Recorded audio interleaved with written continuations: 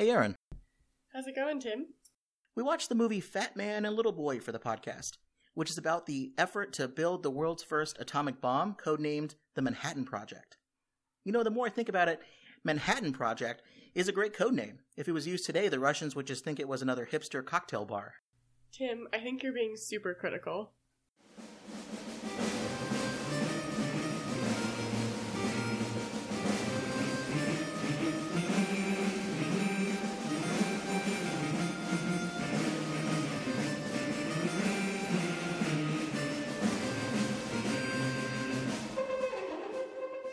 Welcome to another episode of the Super Critical Podcast, where we delve into the fun and often nonsensical way pop culture portrays nuclear weapons. My name is Tim Westmeyer, someone who studies nuclear weapons and works on nuclear nonproliferation for a living. I'm joined today on the podcast by Aaron Connolly, an Associate Program Director at Girls Security and currently a Master's student, and Kate Hewitt, a federal contractor at the National Nuclear Security Administration. Thanks for coming on the podcast, you all. Thanks for having us. Thanks for having us. These are the winners of the 2018 Leonard Reiser Award for having written the best article on Voices of Tomorrow in the Bulletin of the Atomic Scientist. The article is titled, American Students Aren't Taught Nuclear Weapons Policy in School. Here's how to fix that problem. Now, is it by watching lots of old nuclear movies from the 80s? What is the solution to this problem? Yeah, that'd probably work just fine. I don't know if this movie would make the cut for it, but I think No? it's one way to go. Chernobyl did wonders, I'm sure. No, so we prescribed more policy prescriptions focusing on getting high schools to adopt curricula that focuses on both present and past nuclear weapons policies, really just covering fundamental basics. And just expanding beyond what I personally learned in high school, which was we created nuclear weapons in World War II, we dropped them, and that was kind of the end of the discussion. Mm-hmm. And so trying to expand that, adding more nuance, and adding more of the current policy debate for today. And you actually take these ideas on the road. You go to high schools and talk to students, talk with teachers. How has that experience been like? What's the reception been, and has that been helpful for people? It's been really grounding for me personally because honestly, high schoolers ask the hardest questions because it makes you re-examine the fundamentals. And Kate and I went through this really long process of how do you condense the whole nuclear policy field into a 40-minute lecture and then adding time for Q&A, which was probably the best part. Mm-hmm. And so just really teasing out the very basics so that students had enough information to then engage with it in the way that they saw appropriate. And so we found the Q&A to be the most important part. And I personally also learned a lot. Yeah, I totally agree. It was really interesting because I thought that we had parsed it out to what was pretty tangible to grasp, but then even in the very first presentation that we gave, the first time we went to Richland, Washington, my hometown, we gave 22 presentations in 4 days. 22, wow. Yeah, we lost our voices. It was a lot. It was a lot. In hindsight, would have done it differently, but that's okay. But when we were, in our very first presentation, the teachers would ask us to sort of go over some of the concepts that we were talking about, like what is an intercontinental ballistic missile, and something that just seems like an everyday topical conversation that we have, even as folks who are new to the field.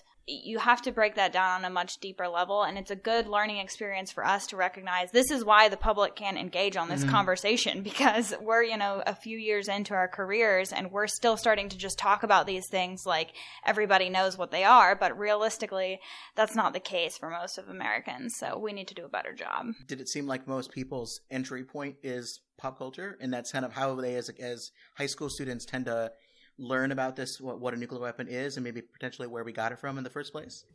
I think it's definitely a combination of what they're seeing in pop culture or what's popping up on their phones and social media in little tidbits. North Korea was a big concern because we were out there in May 2018. And that came up quite a bit because I believe in Fire and Fury. So I think that was also a big entry point where people were like, this is all we know, that they have them. And that's it. I don't know if you had someone like yourselves talk to you about these issues when you were younger, but how did you all get into this field? Kind of before we get into the movie that we want to talk about today, well, how did you all end up starting your path and to ended up being sitting around this table talking about this? My past actually directly connects to this movie. I'm from Richland, Washington, so my hometown is home of the Hanford site of the Manhattan Project. We produced the plutonium that went in the bomb dropped on Nagasaki in World War II. My great-grandfather moved our family, or his family, there specifically to work at the Manhattan Project. He was a mechanical engineer and was intricately linked with designing the core rods for the B reactor, and was one of the people in the room at the B reactor the first time that it went critical. So the first time there was a plutonium nuclear reaction. And I grew up in this town that's, glorifies nuclear weapons in this kind of strange way. So my high school's mascot is a mushroom cloud. I worked at a nuclear energy facility when I was in high school. And my whole life has sort of just been surrounded by this weird memorialization, I guess, or something to nuclear weapons. Didn't know that I was going to end up doing that for a living. I definitely wasn't a science person. I loved policy. I loved politics. I loved the world. I thought it was fascinating, but I was not a science person. And just through sort of a series of roundabout ways where I kept having touch points again with nuclear technology in some strange way. I had an internship at MIT doing nuclear technology policy when I was in undergrad, and worked at a nuclear energy facility, as I said. And then when I ended up getting my master's degree, about 6 months in, I realized what I really wanted to do was look at the effects of WMD and international law policy. And through studying that, I realized what I really wanted to do was look at why countries pursued nuclear weapons technology and what made them keep those nuclear weapons after maybe the first reason that they initially pursued them was no longer relevant. So I started to study the factors that sustain a nuclear weapons program in different countries around the world, and thus ended up in DC, and here I am now. Very cool. Erin, what about you? So my route was a little more circuitous. I did not grow up near a Manhattan Project site, but I actually ended up doing a project on North Korea in high school and was fascinated with the decision to pursue nuclear weapons and what that meant, but had no inclination that I could make a career out of that. I actually went to college to be a teacher, and then took one education psychology course and was like, I will not be a teacher. And had that classic life crisis about what I was actually going to do. And I was taking this national security course, and we had to write a paper my sophomore year, and I had no idea what to write on. And my professor said, you should write about Iran. And I asked, what about Iran? And he told me to Google it. And I did, and it was spring 2015 when they were when they were really finalizing the JCPOA. And so I became fascinated with, again, the decisions to pursue nuclear weapons, what the value add was, the leverage the United States had, and just kind of the policy implications that surround these weapons that were incredibly destructive, but I had learned nothing about, despite being 20 years old in college. And so that was really interesting, and I Googled internships because I had no idea. I was like, arms control internships, national security, because I just had no idea what the field was. And no one at my college could tell me. And so I thankfully landed an internship at the Center for Arms Control, and then I worked there for the past 2 years before leaving to pursue my master's. And that's a great place to get your start in this field. And I think a lot of the great work you all are doing as well with girl security is a good opportunity for people to not have to just Google it, or not be lucky enough to, or I mean, I don't know, unlucky enough to be born and raised kind of near a nuclear site. You give them people, particular women, the opportunity and the insights of like, here's how this field works, and what is some of the work that you do for that before we kind of get into the movie thing. I think it's good for people to know about this, at least to go to the website for resources and things. So girl security is something that I wish we had when we started in the field, and their founder, Lauren Buda, has been really amazing in terms of creating this environment for girls and other women in the field to be empowered and to learn more about the national security space. And girl security focuses on teaching core competencies, so it gives you these frameworks to approach issues in national security or other fields that you may decide to pursue. And those core competencies are critical thinking, ethics, strategy, and logistics. There's programming in schools that are a lot like their modules. And that's when Kate and I are actually creating a nuclear weapons one. Right now there's national security ethics and things like that. There's a phased mentorship network, which is really nice. You replace with someone just one rung above you. And then we also do games and simulations. And so next week we'll be doing a simulation with 365 girls. Oh, exciting. On Syria. So stay tuned how that goes. But it's been really great to kind of ground these really abstract conversations with students, and they're more than capable with engaging with the material. And also for more emerging issues like cyber and emerging tech, they have a really unique perspective on it because they experience it so personally. And I think that's something we should pay more attention to. That's great. Well, I don't know if on that curriculum will be this movie that we'll talk about, the Fat Man and Little Boy. But either way, I'm really excited that you're here. You're really one of the two experts I wanted to have talking about this. When you suggested, I want to do a movie on the Manhattan Project, on the history of the bomb, and I said, well, I've got a movie for you that should be good. It has one of the most stellar casts I've seen in a film, but most people don't know about this movie because it didn't do so well. It flopped. So we're talking about the 1989 Paramount Pictures movie Fat Man and Little Boy. This movie, according to Box Office Mojo, made $3.6 million on a $30 million budget. So, ouch. 47% fresh on Rotten Tomatoes. So what we're going to talk about today are two really underlining questions. Is there something about the Manhattan Project that prevents it from being a successful movie, or was it just kind of a failure of execution? And based on the work that you do, what is the best way to teach and learn about this particular piece of very interesting history? So for people who haven't heard of this movie, let me just read the tagline from the movie poster. These little short advertisements. Usually they're short, like Aliens. It's, in space, they can't hear you scream. This one, it's pretty long because posters back then used to be pretty weird. In 1942, the United States secretly set out to build the world's first atomic bombs. They called them Fat Man and Little Boy. And the man they called on to get the job done was General Leslie Groves. Strong, brilliant, determined, willing to push human endurance to the limit, willing to bear the responsibility, the glory, and the blame. His mission changed the world. His story is the story of his times and ours. I don't know how they fit that on a poster, but it also doesn't really describe the movie. And again, I keep emphasizing the his. We'll get into that a little bit later in terms of what does particular focus they place on the story. Directed by Roland Joffrey, who is a pretty good director. He did The Killing Fields, which is, weirdly enough, the movie that my mom and dad went on their first date with. For some reason, they kept dating after that particular sad film. But he also did The Mission, which is a pretty good film as well. But he probably doesn't talk about this too much. He was the producer of that Super Mario Brothers movie. So quite a career, right? Wow.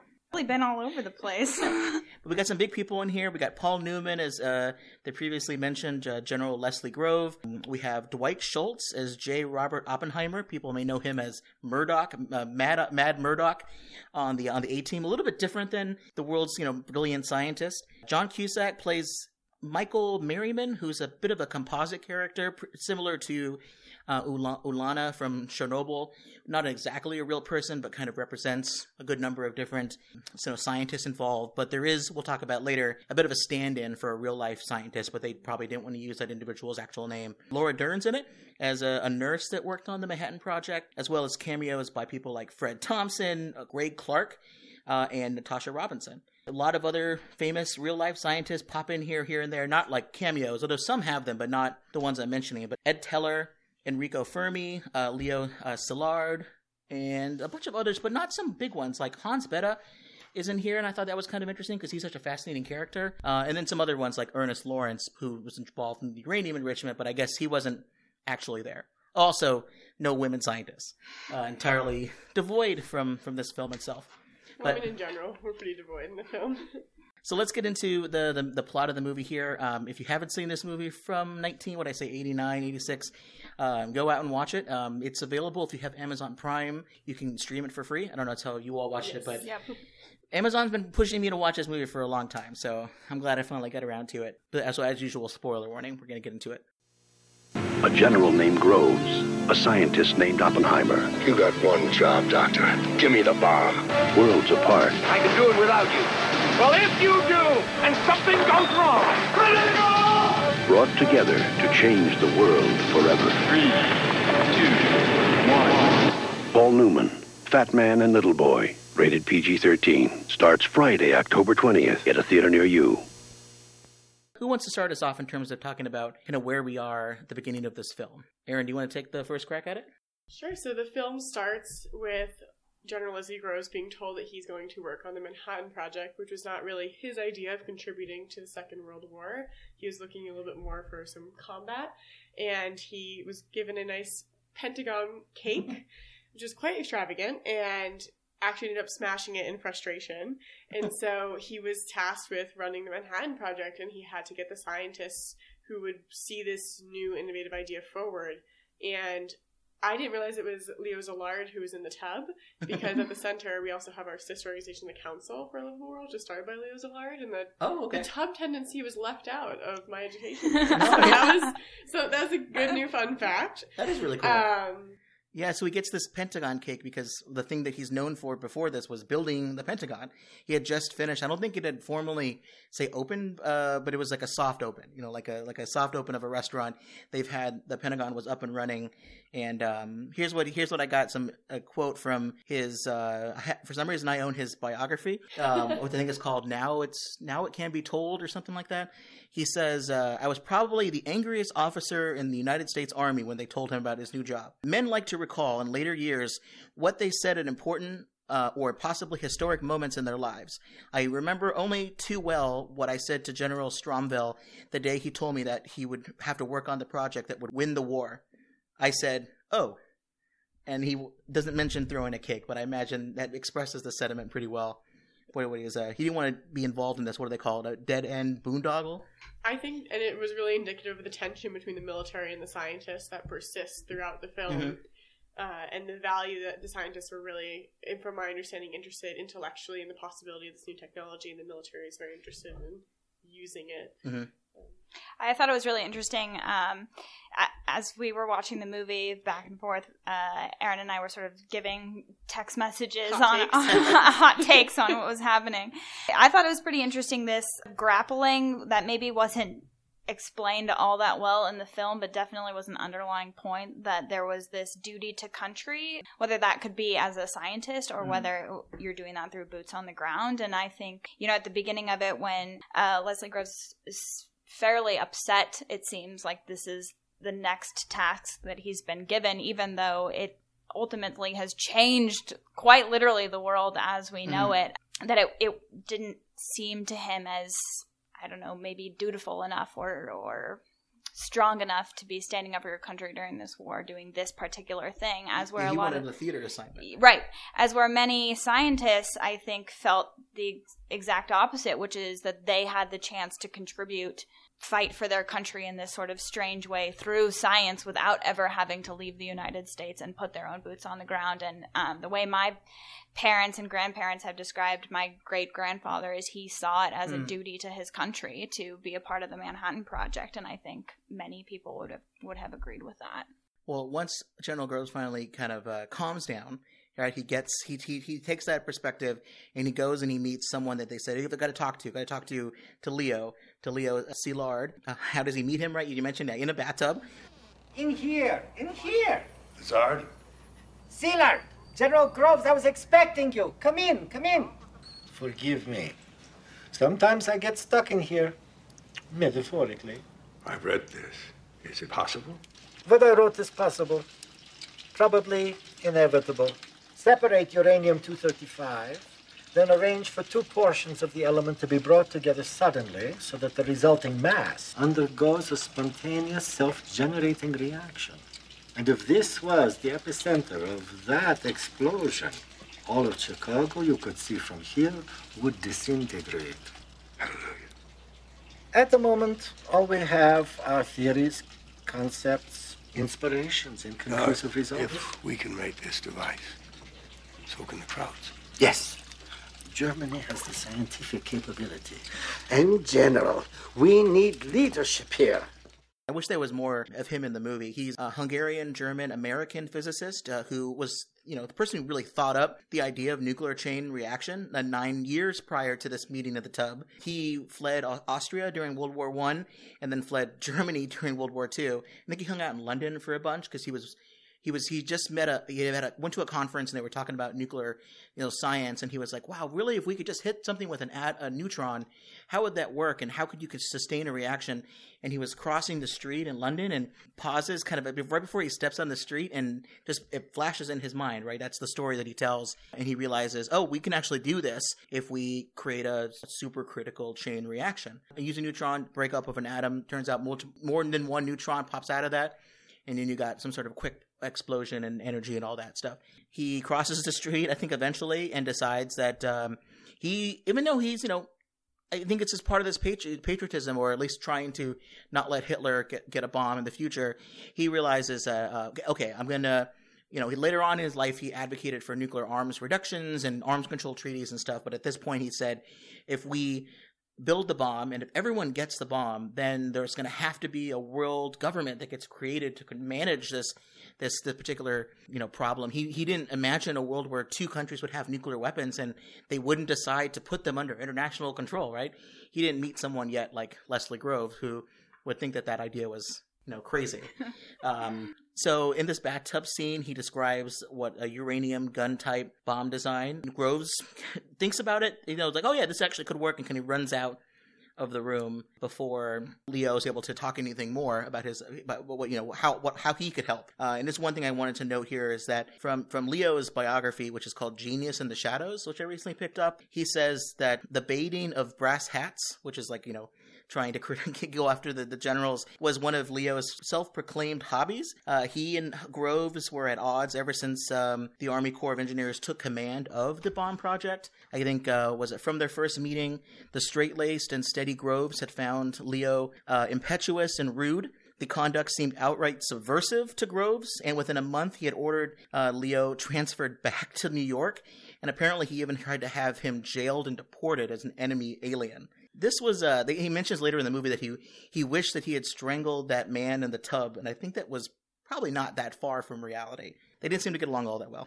And also, apparently, the story about him being in the tub is real. The bio also says that Leo's favorite morning routine was soaking in the tub for an hour or two to dream up ideas and schemes he may ponder and proclaim throughout the day. It's a good work environment. Yeah. Different version of working from home, I guess. Exactly. Working from the tub. So, Kate, we meet, Robert Oppenheimer and his wife, Kitty, dangerously driving, on their way, I guess, to meet Groves. How does this introduction between these two, I guess, the main stars, I guess, of the movie, how did that go? Robert Oppenheimer, I actually didn't know that much about him and his wife. I didn't know that he was married even, so I had to do a little bit of background research on that as well. But yeah, so they go and they meet in the cockpit of a B-29, which is similar to the Enola Gay. And they have this conversation about the project. It's funny because they turn on the airplane, and so the folks outside in this like hangar have no idea what's happening. He takes it very seriously as they're having this conversation. Groves loves his information security. That's right. I mean, it was definitely a foreshadowing of some of the security that you would see later on at Los Alamos, I guess you could say. But Groves starts to have this conversation, and he mentions what's happening with the technology that has come up, and that he's been asked to lead the project, and that it needs to be done in sort of a secretive way, right? And this is going to be one of the biggest things that happens to military technology. They're going to need to find locations for it that happen away from big cities. He asks Oppenheimer to come on, and he talks about it later in the movie as well. He says there is no project without Oppenheimer. Oppenheimer is the project. And Groves wanted Oppenheimer, it sounds like, right? But maybe he wasn't his first choice, according to a couple of things I read. They wanted some other people, but they were either too busy with other things. Like maybe Ernest Lawrence could do it, but he was busy. He's the only one who can operate the cyclotrons in Oak Ridge, or maybe someone else. But no one had all of the skills. But a weird, like Oppenheimer, what was he known for? He was known for being a brilliant young, theorist, but not really someone who was heavily versed in like experimental sciences, which is really what you'd want to have when you're inventing a bomb. Experimenting? Yeah, but it sounded like he had all these good talents, so they were going to bring him on, despite some potential concerns about his pinkish background, his potential political leanings towards communist ideologies. He formerly dated someone, which we'll get into, who was an actual card-carrying communist, and they weren't. Groves is not the kind of guy who would look on that too fondly. But still, despite all that fact, he must have been a pretty smart guy if they're still willing to kind of take him on. Yeah, I mean, it was my understanding of Oppenheimer as the selection to be one of the lead scientists on here that he was known as one of the most brilliant minds of his generation, and that that he was one of very few people in the United States that could actually do what they wanted this person to do, to come on and bring people together and think bigger and differently about issues. It is also interesting, in my opinion, that he is fairly young, all things considered, and in the nuclear field right now, we have an issue with bringing on the next generation and finding the next generation of brilliant minds. They quite literally handed over the keys to the world to this person who was fairly young, to all things considered. So it's in his 30s, right? Yeah. Wow. Someone who's about to turn 36, I have not gotten this far in my life. Yeah, still time. The setting of the B-29 is cool, but I think in real life they actually met like on a train, which is, I like trains, but it's not an airplane skiff or anything. Yeah, I was gonna say you're not allowed to even like bring most OUO documents and read them on the metro, so I don't know why you'd be like, so we're going to build a nuclear weapon and we want you to run that situation. We're going to do that on a packed train from Chicago to New York City. Yeah. But he decides, I think Oppenheimer's like, okay, I can do this.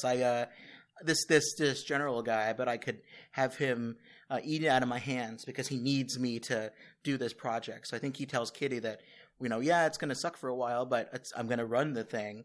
And no one ever mentions that in the movie. That Kitty also is a bit of an accomplished biologist as well, in her own right. I think she was involved in some parts of the project. She helped out with like some of the blood transfusions and other things while on site, but not mentioned. That was left out. No, she was just mostly throwing house parties and things. And being told by Leslie Groves that some women were courageous enough to be in the background, and she apparently was not one of them. Oh. So is there Mrs. Groves? Yes. There is. And she has the courage to stay in the background. Some men are on the planet for a purpose, Mrs. Oppenheimer. A good wife recognizes that and is happy to smooth the way.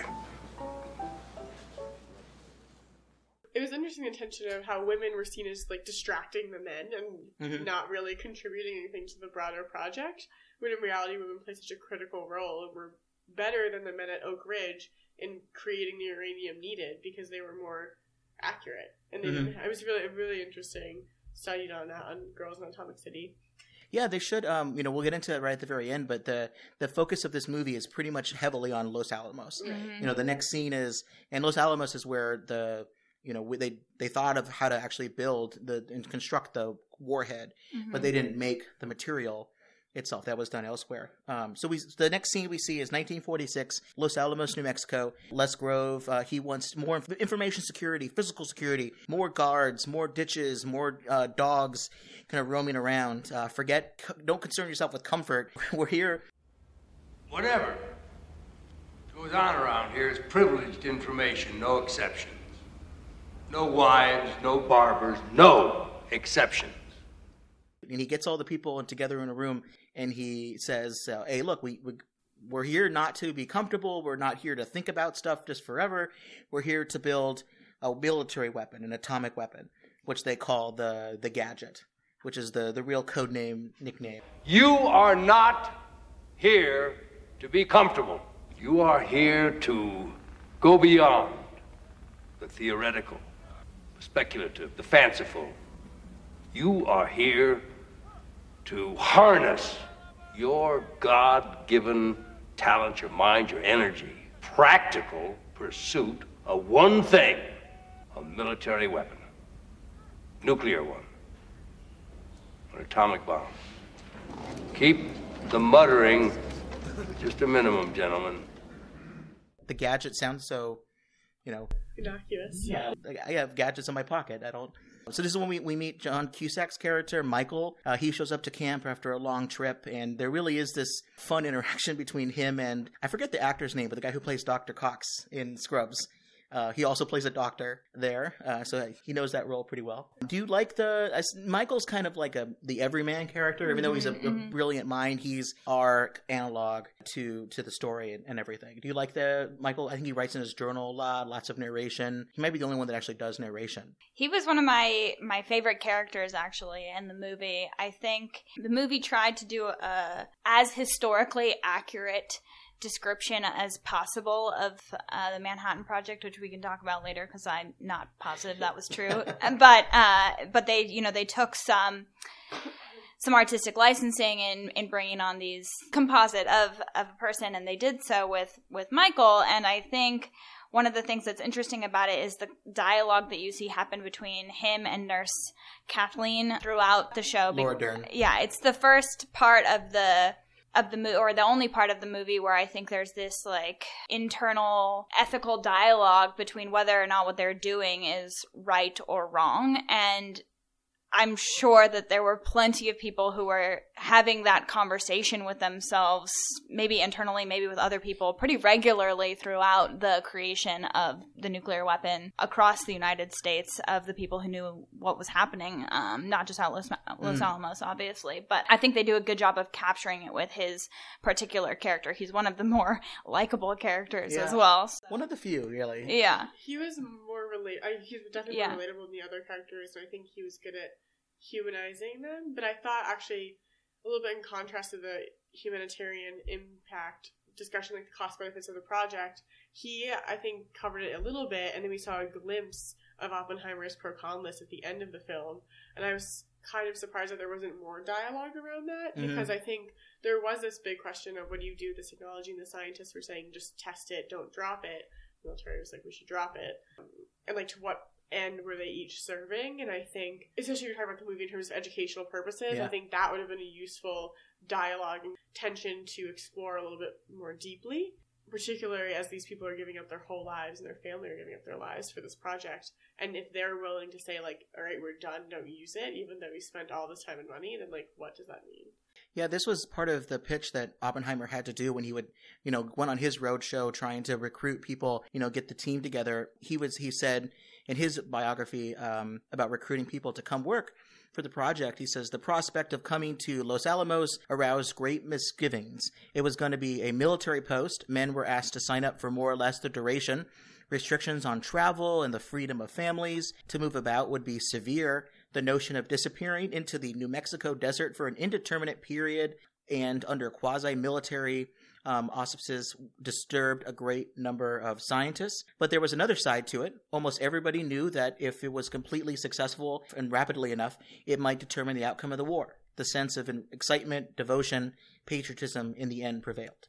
So it seems like it was even at the very beginning if you want to get someone to come out. It's hard enough for me as living out in Virginia to get people from D.C. to come out. Can you imagine what it was like to get people to move out to New Mexico? But again, there was a world war on and people thought that this was something that could help with it. So the project's getting started. According to the movie, most of these debates and amongst the scientists would basically occur as someone walked angrily into a room while there were people yelling an argument in the darkness. And it sounds like where we are at the very beginning of the project. They have to divide up the work. They have to come up with the physics solution. How much material do we need? Do we do uranium-235 or plutonium? I thought it was interesting. They always kept saying uranium-235, but they never said the plutonium isotope. I guess the thought there was it's just going to be plutonium, so we don't care about what particular isotope it is. But it was funny how they specify that. There's a lot of background in general about the workings of a nuclear weapon, and I actually watched the movie with my dad. As someone in the field, I had enough information to put it all together, but he was kind of like, what the hell is going on? Yeah, so do you think they did a good job explaining that? They did not. And the gun type device was briefly, it was 10 seconds, if anything, and the uranium, the plutonium debate was just so quick and just an overview, and I think you got the most information later in the film when there was the radiation accident where it was like, oh, this is really dangerous, but up until then, if you're not familiar with the subject, it was kind of unclear what was happening. Yeah, the part where they're trying to figure out what the device will be, it has to be the right amount of size and the right amount of weight to get the right reaction, and how he squeezes the clementine, I think it's a clementine, in his hand, and then just in this moment of brilliance, I mean, I suppose that is how most good ideas come about, but that didn't explain anything. Yeah. And then he just ran into a house and was like, we know what we're doing now, and it's essentially implosion. I'm like, what? Oh, yeah, correct. Yeah. Well, so that was Seth Niedermeyer. He was an American physicist who, for a long time, had been advocating an implosion design. So it wasn't like he just invented it. Finally, people were like, once they thought, oh, to make that work, it's going to have to be this heavy. We don't have anything that could do that. Right. I think the main problems they had was, in addition to the manufacturing of the nuclear material itself, which is all done in Oak Ridge or Hanford. So Oak Ridge was for the uranium. Hanford was for making plutonium. They had to figure out how to get that stuff together. They had a 19-month deadline. That's how much they figured it was going to take. And that's when their deadline was. So before that, they have to figure out, how do you make the deal with two main problems, right? The weight one you mentioned, the gun barrel design, which whoever wants to explain that in their best way to someone who has no idea what that means, you have to solve that problem because the gun barrel is too heavy for it to work, or pre-detonation, which means you want to get everything just right so that it's a good, sustained reaction for a short period of time. But if it's too fast, nothing actually ends up happening. So I think in real life, one of the ways they solved the gun barrel problem was, I've loved reading this. Their estimates for how heavy, I think it was 4 inches thick of steel for the gun barrel design, all of that was based off of what the military was telling them. For a gun that needed to be fired again and again and again, they realized, we only need to do this once. So it doesn't have to be that heavy, because it will fall apart as you explode it, but as long as it works. Why are we even talking about gun barrels to begin with? What's unique about this uranium design? Why are they talking about a gun barrel to begin with? Its gun type is, you have the uranium here, of an explosion. 2 pieces of uranium. you shoot it. Yes. Yeah, you're shooting them down the barrel so that they hit one another and create the chain reaction and create a nuclear explosion. Right. It's like a smashing thing. You're basically smashing it together. I think it's like shooting a donut towards a peg so that it gets squished together and compact enough. Because if you just keep 2 pieces of uranium in a supercritical compact formula, because the reason why we're talking about compact, right, is the neutrons, if they have lots of open space, they're just never going to hit another atom. So you get them really close together. You surround them with reflecting material like beryllium and others, and that kind of keeps everything going. So, but you don't want to store it that way, because it'll just go boom in your pocket. Right. So I think, right. So the idea that they were thinking about how the chain reaction was designed initially, which was separating the atoms, and then once you collided them, that would create this supercritical chain reaction, and thus you would have something the likes of which we'd never seen before in an explosion. Mm-hmm. And a good name for a podcast. Yeah. Exactly. And so you would have, the one side with its own separate mass over here, keeping itself from essentially having its own reaction, and the other on the other side. And then in the device, you would shoot it at the other side, and that would cause the reaction, but it would keep it more secure to transport accordingly. And they realized that they could only do this with the uranium. Yep. Which was an interesting thing, because they had to create a different design for the plutonium that they were using. Plutonium was the fizzle problem, the pre-detonation. It has too much spontaneous neutrons that get popped out. So this gun design, that was the one that was used first. They never actually tested it. It was the one that was used against Hiroshima. Yeah, so that was the little boy design. But yeah, as you mentioned, they had to solve, what's another way to solve this problem of the weight, was they decided, we could either smash 2 things together, or we can take something that's like, say, the size of a basketball, and we squish it to the size of a golf ball. And how do we do that? You can either squish it like in your hand, but if you're not that strong, they'll do conventional explosives to be able to pop all that stuff together. So I think that's a fascinating description, and that becomes one of the main running problems is how do you go about and do that, because no one had ever thought that was something you needed to solve. Because you also have to do it pretty much, it has to be uniform. You can't squish more of it on one side, and that doesn't work all that well. As we're trying to kind of catch up and understand what's the science happening here, someone who's not like us, that doesn't have the background in it, so certainly a lot going on. But the one thing we do get is we get the sense of the human reaction to the project itself. We know that Groves is making scientists pretty upset with all this information security, guard dogs, FBI investigations on the people's past, their censorship of their letters. And in particular, I know in real life, a lot of the European scientists, because this is really a lot of the people here were formerly from Europe and had left during Nazi occupation. A lot of them didn't like the living situations, the barbed wire fencing and everything. It reminded them of concentration camps. Hans Bethe in particular was pretty upset at all of this, kind of given his background. It also affects Oppenheimer. He's on the phone with someone we mentioned earlier, the quote-unquote kind of card-carrying communist Gene Tatlock, who was someone he had had an affair with. I think it was still ongoing at that particular time period. He's on the phone with that person, says that it's very sad that they can't meet up, but they probably can't hang out. His call gets picked up by Army intelligence. They want to kick him off the project, but Groves at least is backing him up, but he says, look, you have to stop this. You have to go and break up. And eventually they do, right? He goes to, I think, San Francisco, hangs out with his brother Frank, who movie doesn't talk about this. Frank, his brother, also heavily got involved with the bomb project later on. He was with Oppenheimer with the testing, the Trinity test. But anyway, so he's with Frank. He hangs out with Gene one more time. They spend the night together, but then they break up. But so that's all happening. I think that's one of the better parts of the story, is at least describing a little bit more of a human side to some of the scientists, in particular Oppenheimer. But all while this is happening, right, we talked about the implosion device. It's not working all that well. They can't get the compression explosion to be uniform. There's some big accident at the test site, and I think this is where I found this particular, at least this made-up story, but it's an interesting story of accidents that are happening at the project. So I wanted to look into this. So someone, I think is an Army officer, one of the detonations goes off unexpectedly, so someone loses their legs, and Michael tries to save this individual, and he is able to, but also gets hurt a little bit. And this is where he goes to the infirmary. He meets Laura Dern's character, the nurse, Kathleen, and they dance a little bit. They're starting to form a little bit of a relationship, and I was wanting to look into it as it was real, because it's a dangerous, project. You get that many people together, eventually something going to go wrong, right? I didn't find any example of any sort of implosion detonation accident. But Alex Wellerstein, I don't know if you guys have run into him yet.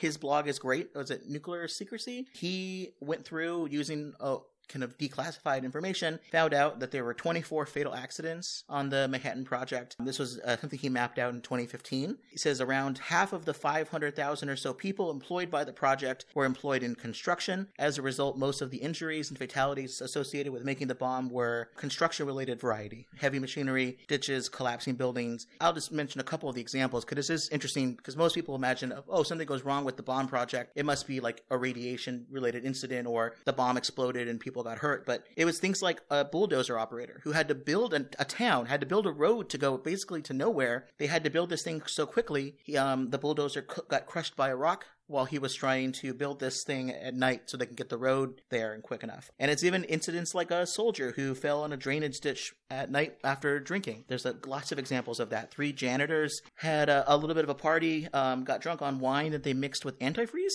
But it's even sad things like, there were lots of families there. So there was a child who was on a canoe, age 10, and capsized and drowned. So there's lots of those incidents, but never anything about someone's leg exploding. But it's reflective, I think, of the danger that was involved in the project. Did your family ever tell stories, or? I never heard of any hazards specifically related to that, to my great-grandfather working at the Hanford site. But two thoughts.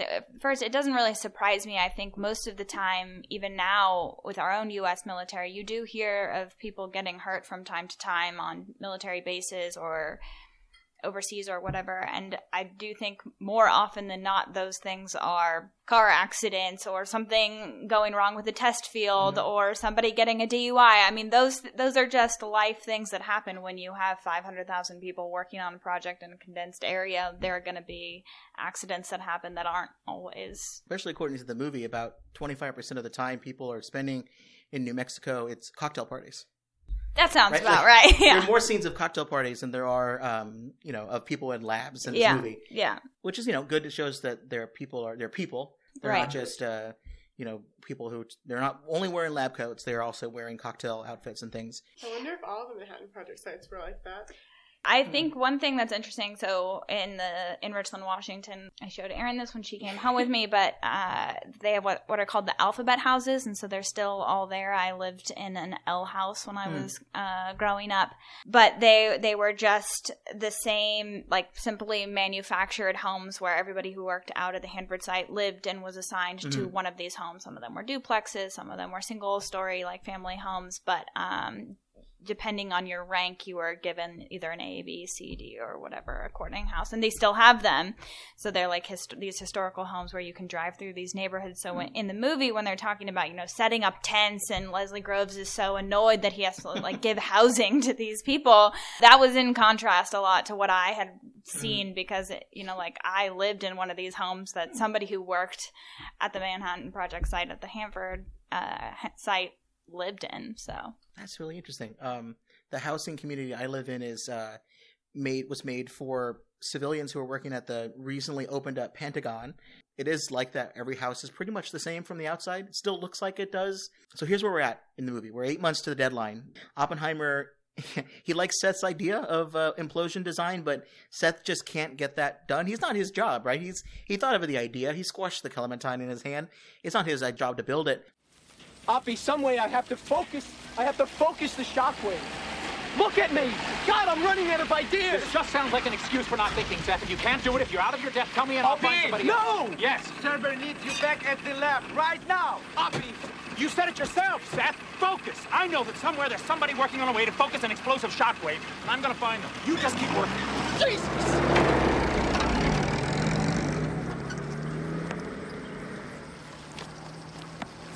If Oppie doesn't let up, he's going to implode. He brings in someone to help solve this problem with the explosive expert. This individual I think is interesting. I think they mentioned his name at one point, but and I definitely cannot pronounce this, but George Kistakowski. He's a Ukrainian. Good, yeah. He's a Ukrainian chemist. He was actually involved in the bomb project, but off-site somewhere else for a while. He was brought in to be the closer on the lens, but he came in late. So Seth and another scientist, or I think it was another army officer, were at each other's heads to get this project done. And he kind of comes in at the last second and it's like, I think I got an idea, but they didn't really welcome him all that much. So even within the scientific community, there was a little bit of conflict. But what he really brought into the fold here was he decided, what if we start building casings and actually using new manufacturing techniques to make the high explosive setup more precise. And it turns out that was the trick. So they decided, we'll go ahead and this will work. And they test it, and it does work. Unfortunately for Oppenheimer, pretty much at the same time, he gets this telegram that says that Jean Tatlock had committed suicide. But the interesting thing that also happens is that Groves gets a message too. He gets a message, an urgent message from Germany. It's coded, it seems like. Mother had no baby, not ever pregnant. Doctors pronounce her infertile.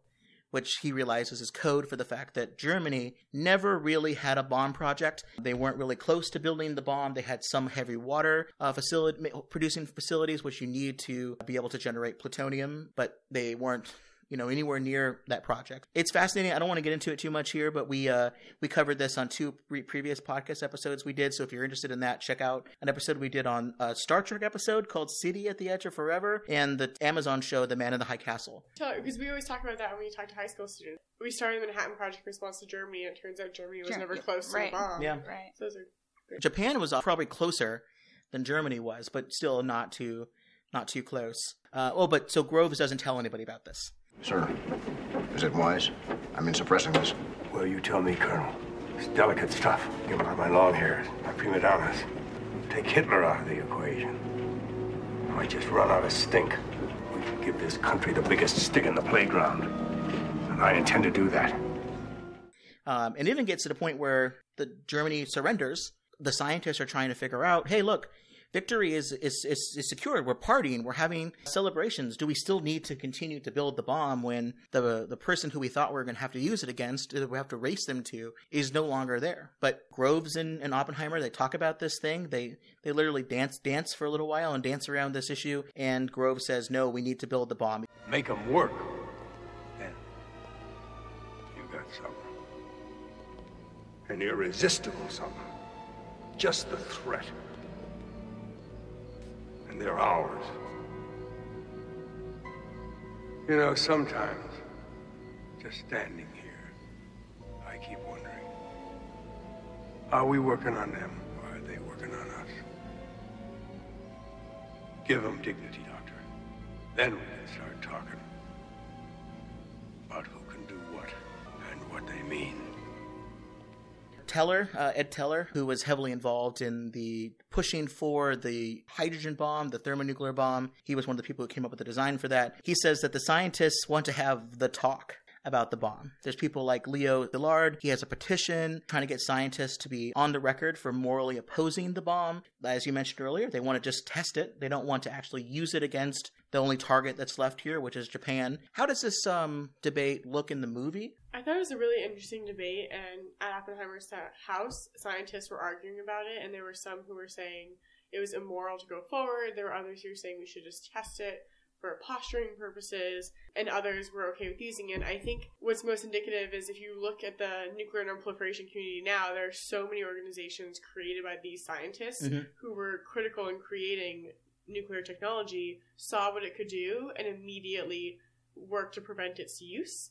And I think the movie covered that a little bit, but not entirely in terms of the scientists' apprehension with the thing that they created. And you can really see the tension within that, because when Groves finds out, he is less than pleased at the scientists, and it's kind of, Groves basically tells them to stay in their lane, and they're there to make the technology, and the military's there to decide whether or not it's used. Don't waste the $2 billion that we spent on this. Exactly. And so I think that was really interesting, but I wish there had been a little bit more about it in the movie, because that's something that definitely has transcended time and continues now, and you have that tension between whose responsibility is it, who's taking the moral responsibility for nuclear weapons and their production, their use, and things like that, but also how do you deal with it? How do you integrate the conversation? Yeah, Groves doesn't want this debate to keep going.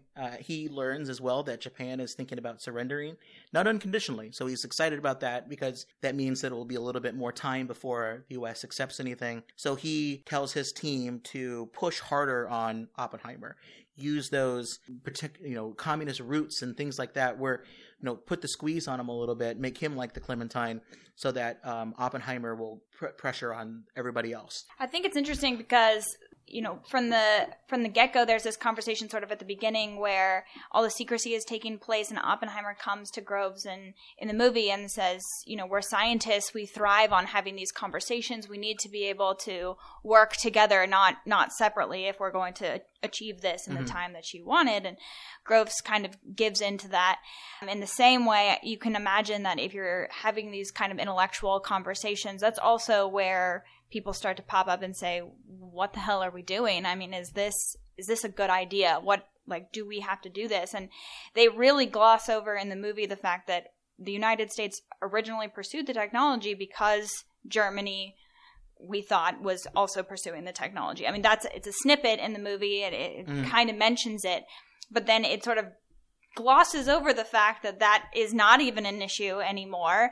And now the only person the only country now that we need to be worrying about is Japan. And there isn't even a dialogue really delving into the change in the dynamics that had happened now.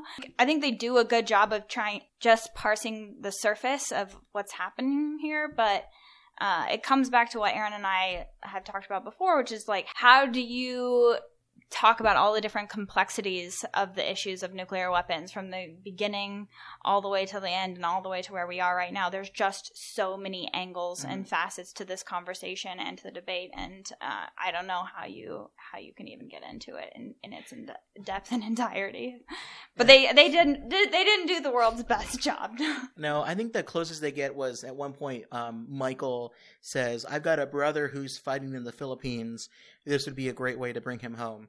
But speaking of Michael, this is where we get into a pretty difficult scene. I think this is one of the best scenes in the movie. Is Michael, he does what they call the they mentioned it previously. They called it the tickling the dragon's tail test. The first one you see where he drops a piece of uranium down, that was a different test, the drop test. But the actual test itself here, I'll describe it really quickly, is he's got two spheres, right? Spheres of, do they say it? It's spheres of beryllium, which are things that you can use to reflect neutrons. And he's got a subcritical mass of plutonium in the middle. And he's holding these spheres separate from each other, because if you close them together, you get lots of critical reactions and it releases radiation, which you don't want. You just want a little bit. So he's got two long screwdrivers, which is not the proper test protocol. He's supposed to be using an entirely different tool. We'll get into in a second why he's doing that. He's trying to hold them a little bit. He's trying to just fine-tune the gadget, how much neutrons get released when you have this level of material. Someone drops a cup of coffee.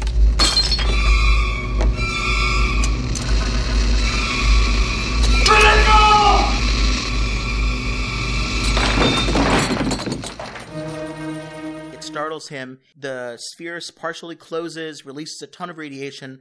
Michael takes it with his hand and pulls it off so that everything stops.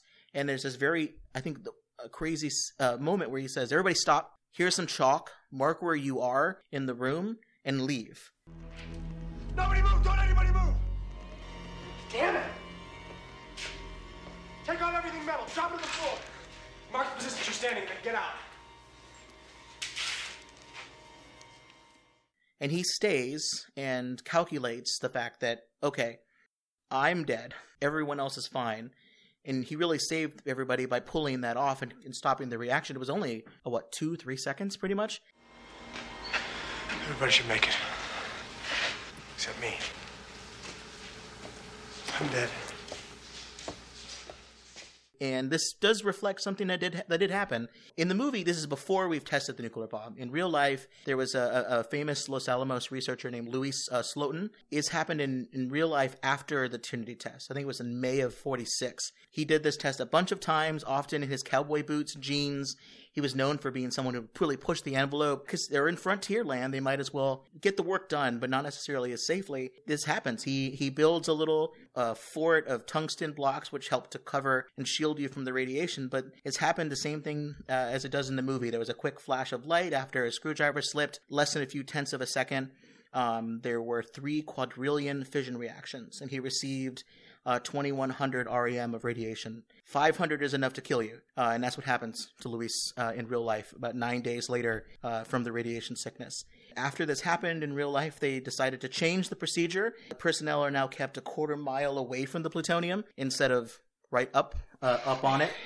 And the kind of the sad precursor to this is that Enrico Fermi, who we see a lot in the movie, he saw this happen, like when he was doing the test successfully, and he said, Luis, if you keep doing this, you're going to be dead within a year, if you keep doing the experiments this way. And sure enough, that's kind of what happened. And obviously Lauren Dern, they've started to develop a relationship in the movie. She's really worried for Michael, and they apparently say, no one knows what's going to happen. It's the first time anyone has ever received this kind of a dose of radiation. In real life, it's obviously after the atomic bombs were dropped. Right. So he wasn't the first, but the movie shows you what happens. That's probably one of the best choices I think that they made, was showing the effects of radiation, because they couldn't do that right as they told the movie, because the movie ends pretty quickly after the bomb is tested. I think it's also really interesting, though, because it is demonstrative of the fact that a lot of people didn't know truly what the effects were going to be, and there were certainly people not using precautions that we use today when we're dealing with radioactive material, because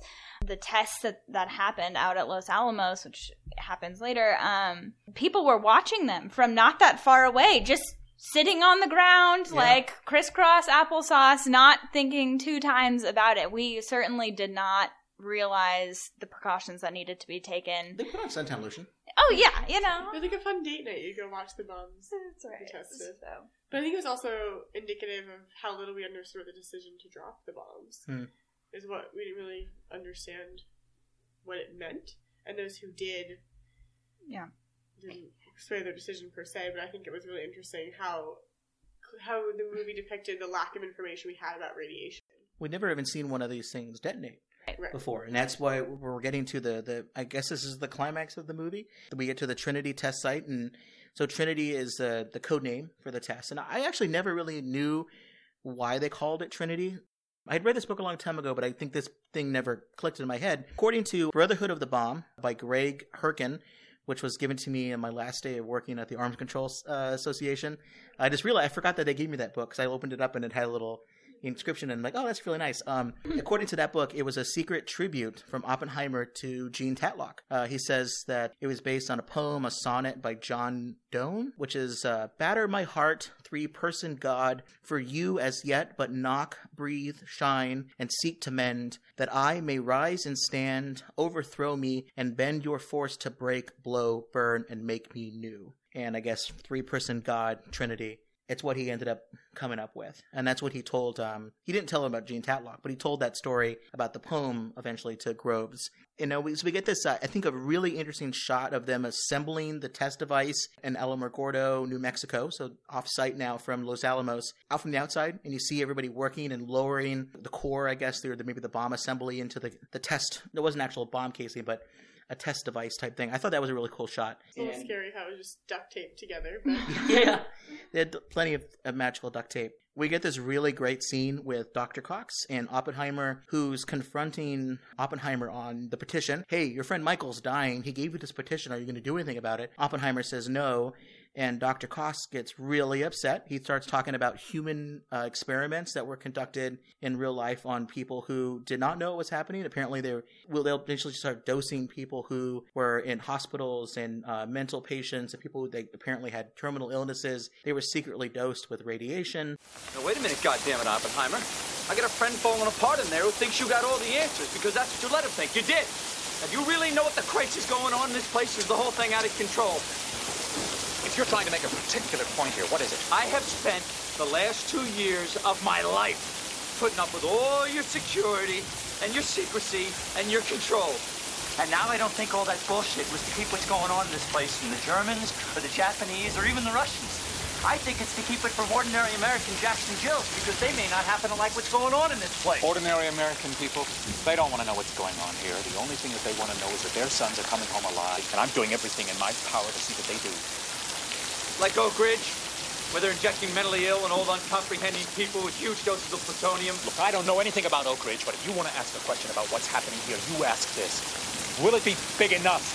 Big enough to scare the hell out of all of us and make us stop and think. Big enough to stop all war forever. If you want to ask a question, you ask that. Look at He calls that out. He talks about the secrecy that's involved in the bomb project. And I think it's one of the most powerful moments in the movie is the secrecy being done to not let the Russians know about it or not let the Americans know about it, kind of what's happening. And Oppenheimer is told by Dr. Cox. Look at, I've seen Oak Ridge, all right? And that place wasn't built to make 1 or 2 bombs. It was built to make thousands of them. And pretty soon everybody's gonna have a bomb. They will. And what are we gonna do with them? Sit around, wait till they go off until boom, and then we got ourselves one world full of Michael Merrimans dying from the inside out. Is that what you're looking for? Because that's the future you've made for us. Oppenheimer, you ought to stop playing God, because you are not good at it, and the position is taken. And Michael dies in a very gruesome manner kind of right after that. Yeah, on the how gruesome Michael's death is as well. Aaron and I have had conversations about how they show radiation in the HBO show Chernobyl, and you know it is incredibly gruesome, but at the same time I think that's one of the better things that they do in the movie that we agreed on, that it is gruesome and you need to see it. And part of the conversation that we want to explain without scaring the crap out of high school students either is not, again, to make them feel one way or another, but it is a real weapon that causes horrific effects to somebody. It's, you know, not any weapon is bad, but what a nuclear weapon does to a human being is terrifying and terrible, and you should know that, and it shouldn't be glossed over. And it transcends generations. Like, the effects are still seen today, and I think that's something that's also left out of the conversation. It's how do you portray that to high school students when it is so gruesome, but it is the reality, and what is the responsibility to depict that? Well, there's so many movies, and I've seen a lot of them through this podcast, where a bomb will go off and it's like, oh yeah, that was a big bomb. But there's no sense of any of the other things that are involved in it. You know, we talking about you working at the center. Jeff Wilson has been on our podcast a number of times, and we covered Chernobyl on it. It was a 3-hour episode where we went into that show pretty in detail. We talked about that where they do demonstrate it, and then other movies like Starship Troopers, where there are nuclear weapons that go off and they're just nothing, because that's how they were described, and it's just really kind of nothing that gets involved. It's just a big bomb. And I think hopefully people they see this movie, and if they take anything away from it, it's radiations can be pretty dangerous. Now, don't get so scared of radiation that radiation's everywhere. It's in concrete. It's in buildings. You eat a banana. It's all about scale. But nuclear weapons, they can inflict something pretty bad, and it's long lasting. Yeah, and the juxtaposition though of, you know, are you keeping this secret from other Russians, countries, from the Russians, from Germany, or are you keeping it from Americans? And that whole conversation of playing God while somebody is clearly dying is a pretty strong point that they do a good job of. So. Yeah, well, because Oppenheimer and Groves, they're single-minded. It's raining, there's thunderstorms at the test site, and they just refuse to even consider the idea of delaying the test. At one point, someone says, if there's rain and there's fallout, it's going to spread the fallout everywhere. And he says, I don't care. Fortunately, I guess, from this perspective, the weather eventually does clear up. In real life, Groves told the meteorologist on the project, when the meteorologist said you'll have a 2-hour window at this time during the day between 5 and 6 a.m., Groves told the meteorologist, I will hang you if you are incorrect. So we get our detonation. It's at 5:29 a.m.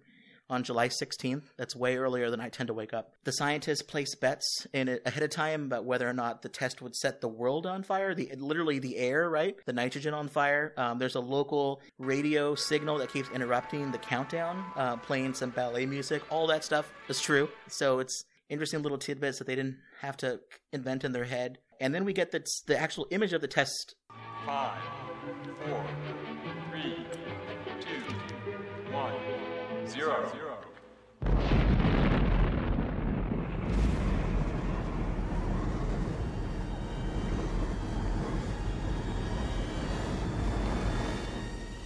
What do you think about that? We get Oppenheimer, right? He looks with his crazy goggles. His mouth is vibrating because of the shock waves that comes in. Is it compelling? What do you guys think of the tests?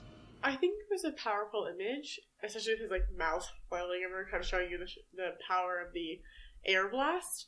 But when I was watching with my dad, I was explaining, I was like, oh, there's the fireball, then there's the air radius, and going into all these details that I don't think he necessarily cared about. It looks like there's this viral video about an older man who puts a leaf blower on his mouth, and it makes his mouth move, and while his wife in the background is like, what are you doing?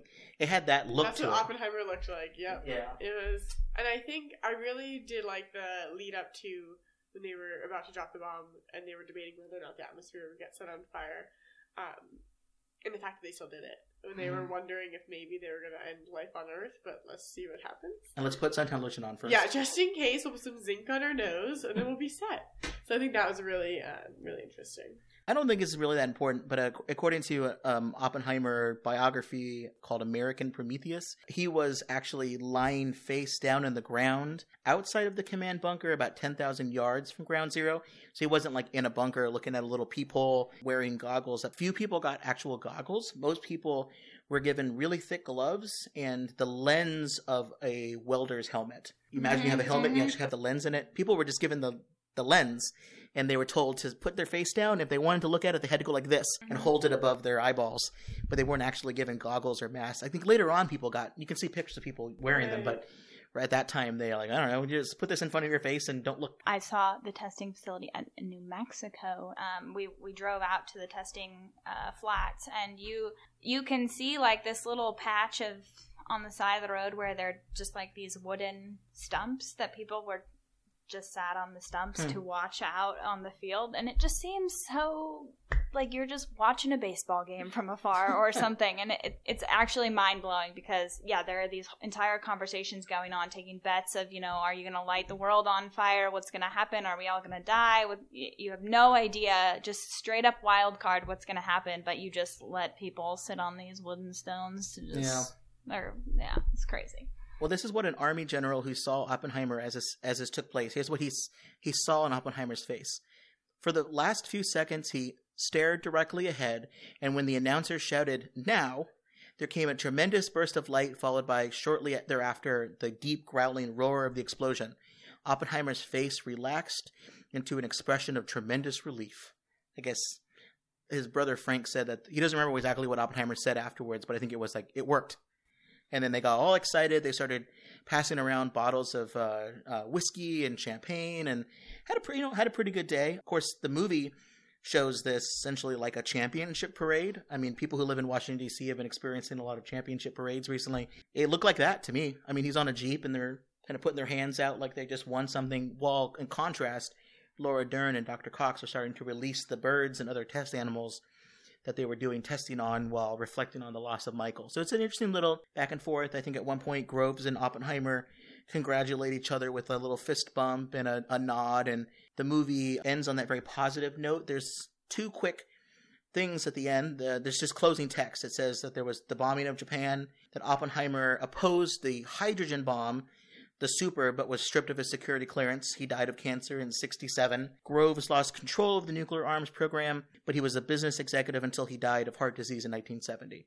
And that's how the movie ends. I was really surprised that they didn't include Oppenheimer's quote, "I've become death, the destroyer of worlds." I thought there was an incredible amount of restraint.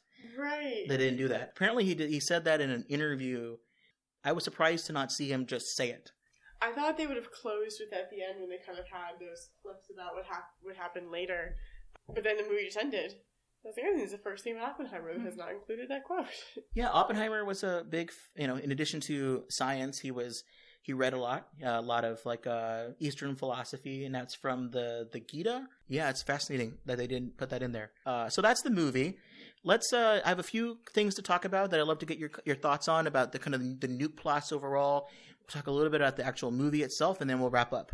So the first question I had was, how well do you think, Kate, that the movie portrays the actual Manhattan Project overall? Obviously, it focuses pretty much exclusively at Los Alamos, doesn't really care what happens at Oak Ridge and Hanford. If anything, though, what work that was done there, and I'm not trying to butter you up and your grandfather, but like the work done at those sites were equally, if not more important than the actual work that was done at Los Alamos, because the material continues today to be the big barrier. Yeah, well, I think overall they did a pretty good job of staying close to what was happening in the Manhattan Project, especially at Los Alamos. I think it was an interesting decision in telling the story, because the story is really about the making of the two bombs, and it's not just about what's happening at Los Alamos. It's about the entire story, which, as you've noted several times, happened across the United States in several different areas. But it was one of the large. They had to essentially build a manufacturing industry. Right. They don't talk about Oak Ridge. They don't talk about Chicago. They don't talk about Hanford. But at the same time, it was a $30 million budget. It only made $3 million. It's probably a good thing that they didn't try and go too many places, because it is a really complicated story to tell, and there are a lot of moving parts to it. So I do think they tried to just pick this one sort of concentrated area to focus on. That said, it amazed me because I didn't find it that entertaining of a movie in general, and I couldn't figure out why, because the Manhattan Project and the building of the nuclear weapon is a fascinating story. It is one of the most interesting stories that requires no dramatization at all. It's a fascinating story. And yet somehow after 2 hours of the movie, I was like, okay. And that's not really how you should feel afterwards. And I can't figure out why I didn't think it was a phenomenal movie, because it had a lot of the parts of a good movie, and the story was like primed to be a phenomenal one, but it just didn't hit for me. Aaron, how do you think the movie overall portrayed the Manhattan Project? I have very similar feelings to Kate. We were sharing our hot takes over text while we were watching the movie together. I want to get on these hot takes. They're very quippy. I had high hopes as a nuclear nerd for a nuclear film, and I also struggled with why I wasn't engrossed in the film. And I think it was this weird tension between giving not enough information about some things and too much about others. It's just how they spent their time was not super productive towards creating this cohesive story. And I think focusing on Oppenheimer is fascinating because it demonstrates the tension between like communists and Americans before it even became the larger issue of the US-Soviet Union competition with nuclear weapons. But yet somehow everything was just kind of touched on and not really explained. And so I think it could have been a better illustration of what was a truly fascinating time in our history and something that has implications today. And I think that could have been improved upon. So this movie seems to me to be the kind of film that maybe if I wrote a movie, because the guy who wrote this film, one of the screenwriters, Bruce Richardson, who also wrote Killing Fields and a number of kind of really big films. So he was asked to write a movie about the Manhattan Project, and he was given a novel. I can't figure out what novel it was, but he said it was so bad and terrible in terms of accuracy. It even had like instead of Oppenheimer, they called it like Bramberger, because they didn't want to. He's like, it's so far away. They clearly wanted to make up stuff. He's like, he threw it away and he did his own research. He says that he did more research and read more about the atomic bomb than anyone else in the world. And he wrote this story, and he wanted to tell two main things. One, he wanted to show a story where Leslie Groves was not meant to be like a bumbling fool, which he claims this, a lot of things have told that story. You get the brilliant scientist and you got the grunt who's yelling at them and arguing. And he says, no, look, he mentions a BBC miniseries called Oppenheimer that stars Sam Waterston as Oppenheimer. He says that portrayed Groves as a bumbling idiot. He says Groves has built the Pentagon. The guy is no idiot. He is highly intelligent, incredibly capable, and this is important, very devious. Richardson does not like Groves, because the main hook that he wanted to tell this story was the quote, the race for the atomic bomb between Nazi Germany and the Allied powers was BS. There was no arms race. And his argument is that Germany was never close, Japan was never close, but that information only came after he was able to spend thousands of dollars from Warner Brothers and Paramount Pictures to FOIA all of this stuff. And that was his argument, is that the bomb project was built on the lie of we need to build now, but we had known that for years prior to the actual start of the project, that this was never along. So that was Richardson's, I think, his hook for this movie to try to make it interesting was that now we know that the bomb project itself was based off of some false premises. Maybe that was what he thought was interesting. And maybe today in 2020, when we're watching this movie and we're like, oh, we know the history. We know that they were never that far along. Maybe that's why it's not as interesting. So a lot of this stuff is real and you throw it together, but it's not very focused and overall maybe not a story that holds up over time. I think what they really need is like a Lin-Manuel Miranda to kind of take a look at the Manhattan Project and just make a new film. It has so much potential. I think you should include all of the nuances of different stories, as you mentioned. But there's just something that didn't fully about it click. I don't know if partly I feel like I have pretty high expectations now just because of where film and TV has gone and the cast of this movie. I mean, it stars Paul Newman. Yes, I mean it's a phenomenal cast and the acting was great. I mean, it wasn't even like it was unbelievable because there was just such bad acting. That was certainly not the case. But partly, I think I just kept envisioning what the film would look like if we were making it today, or what I would add, or what I would have changed. And I was annoyed with how much we also, in our hot takes, we're talking about kind of how sexist the movie was in a lot of ways. And as two younger women in the field, who focus now on bringing next-gen women into the field and caring about this issue, this is certainly not a film that you want to show those people because it does a terrible job of depicting the role of women. I mean, that's why the movie is called Fat Man a Little Boy. Right. Apparently, his joke on that was, well, Fat Man is Leslie Groves, who was between 250 to 300 pounds, and Little Boy was the little bitty obedient Oppenheimer who would just do whatever Groves wanted. So that's why he called it that, was because he thought that, those were the model. It wasn't about the bombs. He was talking about the two characters themselves. I mean, well, let's get into that. How well do you, I mean, you already answered this question. What do you think the movie does justice to the role of women that were involved in the project? Because certainly the largest players were the people they talked about, but they weren't the only ones, and they could have shown something. You mentioned the book, The Girls of Atomic City by Denise Kiernan. Great book on that history. But there's a bunch of people they could have mentioned that were involved in the project. There were also just women scientists. I mean, there were certainly less women scientists and physicists, but there were certainly women scientists and physicists who are doing this work, who were in the room, and they were never shown at the cocktail parties. They were never shown in any of the scenes, not even as a background person. Nothing. They showed them as wives and they showed them as nurses, and there were even some quotes that I thought were fairly degrading. The one by Leslie Groves about women being courageous enough to stand in the background when it was, Marie Curie who first came first with her husband in the article published that they found radium, or were able to isolate radium. And that, I mean, to leave an entire 50% of the world out of this conversation, when it is true there were less women involved in the project, and there are still less women involved in STEM today than I think many people would like, but it seemed like an almost purposeful depiction or choice to leave them out. There could have been you don't need a ton, to tell that story. If that's really what you wanted to focus on, you could do some stuff. You could mention Diz Riddle Graves, who was a physicist who basically created the neutron reflector at the weapon's core. She was at Los Alamos. She was even 7 months pregnant while prepping the test site. Wouldn't that have been an interesting visual to put into the movie? Or Naomi Livesey, who was a mathematician who, was using those IBM computers, like the Calutron girls. Yeah, that would have been super cool to have there. That was obviously a big movie that came out a couple years ago. Of the women at NASA? Yeah, the rocket scientists. Hidden Figures. Hidden Figures. So clearly that story is super interesting. It can be done well. You could have 1 or 2 characters there, and also would have been kind of a fun, hey, look what computers were like back then type thing. That would have been something you could have also added if you didn't want to focus on this story. Just, I don't know, just really interesting. The only female characters are Jean Tatlock, Kitty, and Catherine.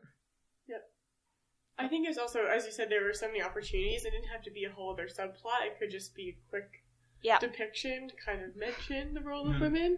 But I was really frustrated by the fact that women were just seen as either being courageous enough to step back or actively undermining the project because you have to support the men and let the men work. Right. And were either communists trying to steal secrets from the men or people who were trying to make the men distracted by their familiar priorities. Yeah. I think it was interesting, though, because they allude to how difficult it is to bring people to these sites in the middle of nowhere. They were purposefully chosen as sites basically in the middle of nowhere, and plenty of people had to uproot their families and bring them there. And I guarantee you that there were a lot of women who, were also doing their duty to their country to come with their husbands or come themselves to the projects. I was reading an article about how couples who both had skills were prized at Manhattan Project sites to have both the man and the woman who could work at the Manhattan Project site. It was like a double whammy if you could get them both. And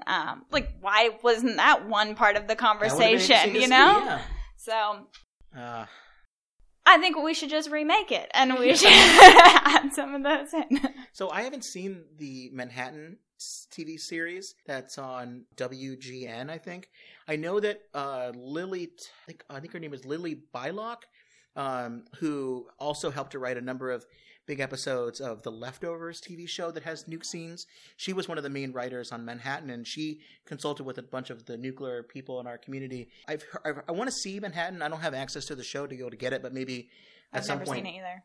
But I'm pretty sure there's some top-level characters in that show that are also women, and I don't think they're like wives. I think they're involved in the project itself. It's like a semi-biographical story. I think there's an Oppenheimer, but maybe they don't call him that. Kind of a thing. So I don't know. Yeah. I can't recommend it because I haven't seen it, but... Is it still on? Sorry. No, it's all gone. I think it only lasted a season or two. A season or two, yeah. It looked good. Would you recommend this movie after we've kind of talked all about it as a teaching tool? Maybe as at least a movie that's out there? Or would you think it does more harm than good and you'd rather someone watch a documentary instead? Trying to inspire the next generation to get involved, I wouldn't say that this is the film that I would pick. Because I think, as we said, the Manhattan Project is incredibly fascinating, and this doesn't necessarily capture that. But I think for me, it's interesting in the sense of learning more about the relationship between Oppenheimer and Groves, the scientists in general, and the tension between facilitating dialogue within scientists to create new ideas and trying to manage security and information and scientists versus the military. I think it starts to touch on all of those points, which is really interesting, and they're important nuances to understand. But I think if you're looking for something to inspire others to get involved, especially those who don't have as much of a background, this might not be the film for that. I totally agree. I think there are clips from it which would be interesting to show and then to spark a dialogue. Like the Tickling the Dragon. The debate between whether or not they should be using it and continue. I mean, there are certainly little snippets of it that bring up really interesting conversations that you could have. I think if you're teaching the next generation this, the things that you need to do are make it interesting, make it relevant, and make it personal. And this movie does have a lot of those elements. It's just I don't walk away being inspired by it, and I wouldn't necessarily say it's also the best teaching tool in terms of giving you all the information that you might need. So probably wouldn't be my first choice, but I want a 5-part Chernobyl-style Manhattan story.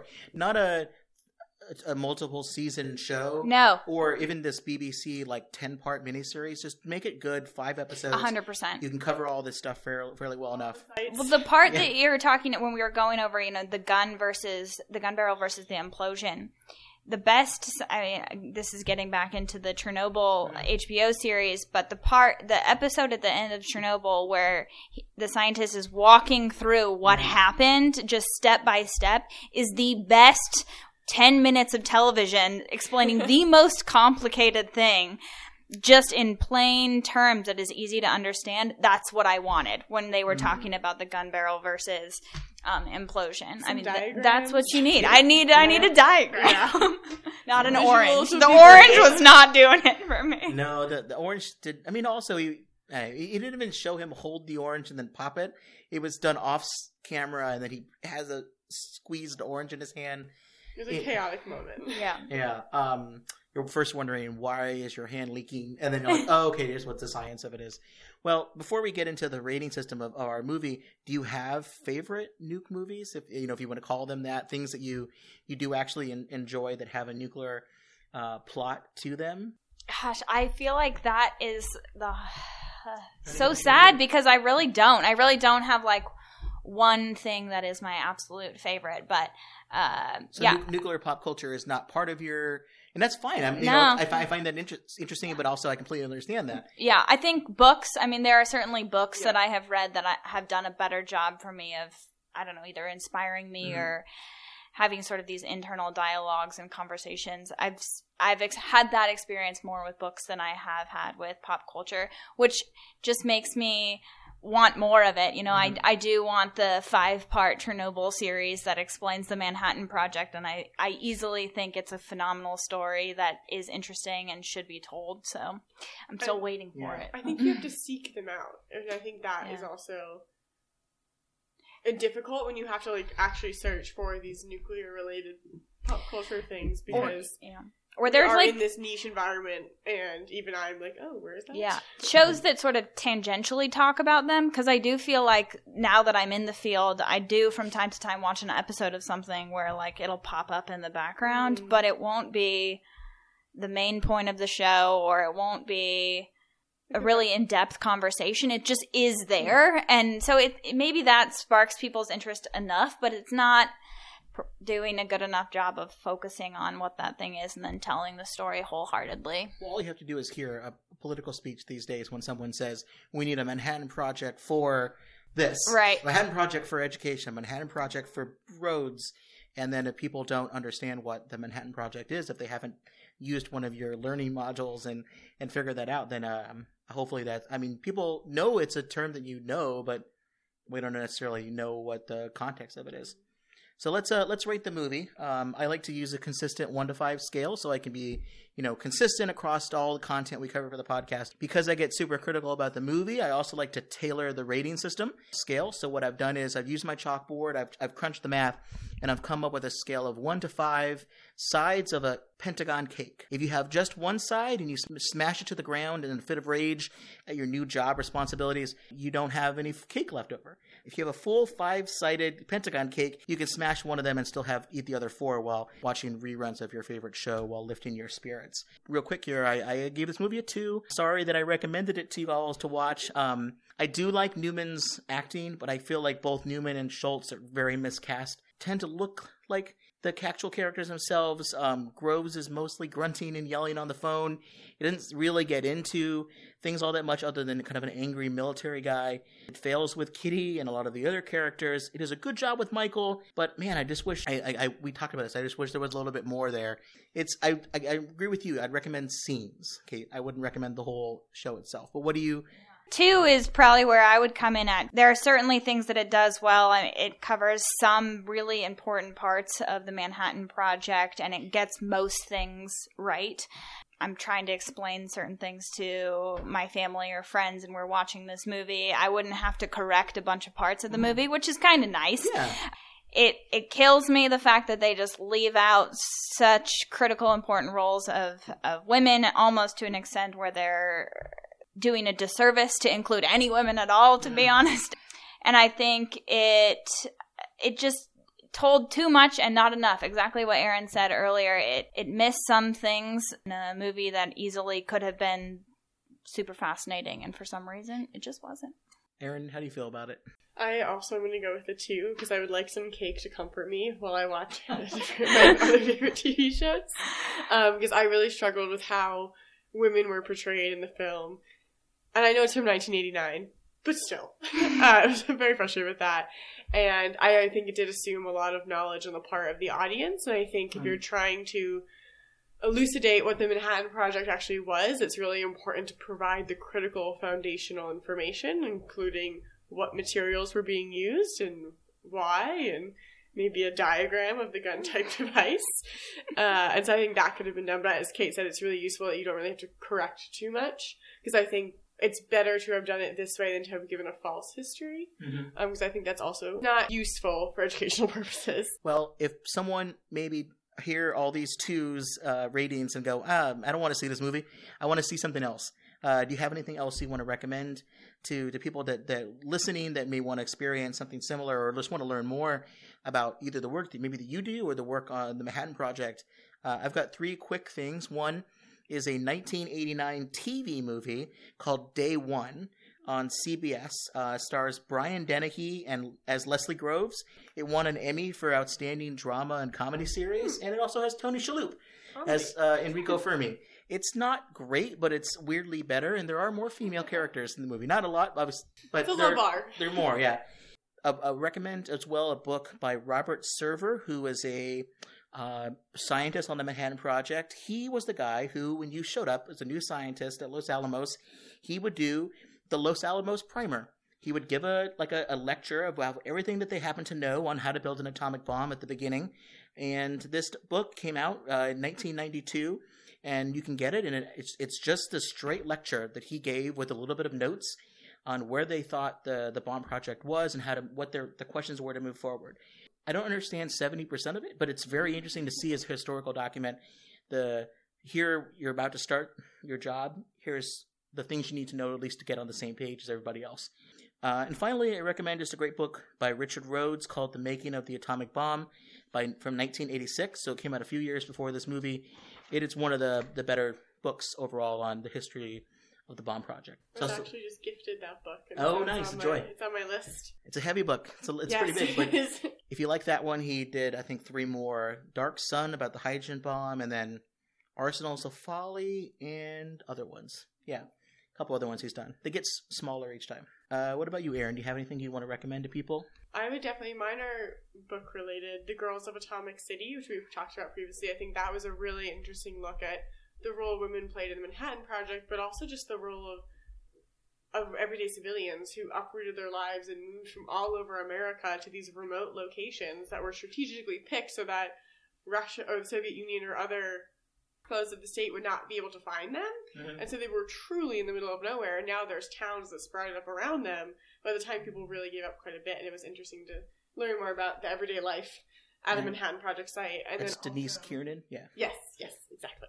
And then John Hersey's Hiroshima was really interesting, and I think very valuable to kind of understand what happened after we dropped the bombs and what the discussion of whether or not we should, and the outcome that we did twice, what that meant for people who were actually living in Japan. I think that's a really important perspective to hold on to. That's great, because the movie does end before really get into that, so that's be good follow-on. Kate, got anything for us? Yeah, so Day One is also, that's a good choice, so thanks for mentioning that one. There's a book called Plutopia by Kate Brown, and I really like that. It's an accurate historical comparison of the pursuit of nuclear weapons, both in the U.S. and then in the USSR. That book is really interesting for me because it also talks about Hanford, which again is where I'm from, and it also talks about a winery, which my family also has. So I find it to be pretty interesting, and it's just very well done and fascinating all the same. Reminds me of Oppenheimer liked to say that he had 2 favorite loves, physics and the desert. And he was looking for a way to combine those 2 things. And it happened to be like, oh yeah, I'll Go to Los Alamos and build a bomb. That's hilarious. And then these are just two quick plugs. If you're looking for educational tools, I think that Girl Security, if you're a little younger and you're listening to us and you're in middle school or in high school, or even know somebody who's in middle school or high school and is interested, you should definitely reach out to Girl Security. As Aaron mentioned earlier, we're working on a nuclear module that will be available at some point if you wanted to. And then I'm working on this other side project. It's a website called highlyenriched.com. Nice. We're still in alpha phase, but it will be also sort of crowdsourced experiential learning and curricula that you can use, that's content created by other people as well, but available for sort of all beginner stage levels from high school and college students. So great. Well, if you need a list of some good nuke movies to watch as part of that curriculum, I've got you covered. But that sounds fascinating. I know another person who's on your Girl Security board, Jamie Whithorn. She's come on the podcast before. She's been a guest, and Jamie's got this great website she's been building, learnwmd.com, which provides a lot of great resources as well. So I think between all of this, if you've made it this far in the episode and you want to learn more, those are some great things to check out. So Kate, Aaron, thanks very much again. Where can people find some more other than Girl Security? Where can people find more of your work? Maybe your Twitter handles if you want to share those, or anything you got in terms of how people to follow your work. You can find me at Blonde Nuke Girl on Twitter. And you can find me at Aaron_Conn17. CONN17. Yes. Great. Well, thanks very much again. Really appreciate it. Thanks so much. It's been awesome. Happy New Year 2020. Thanks for checking off the first thing on my goals for 2020. Resolution's done.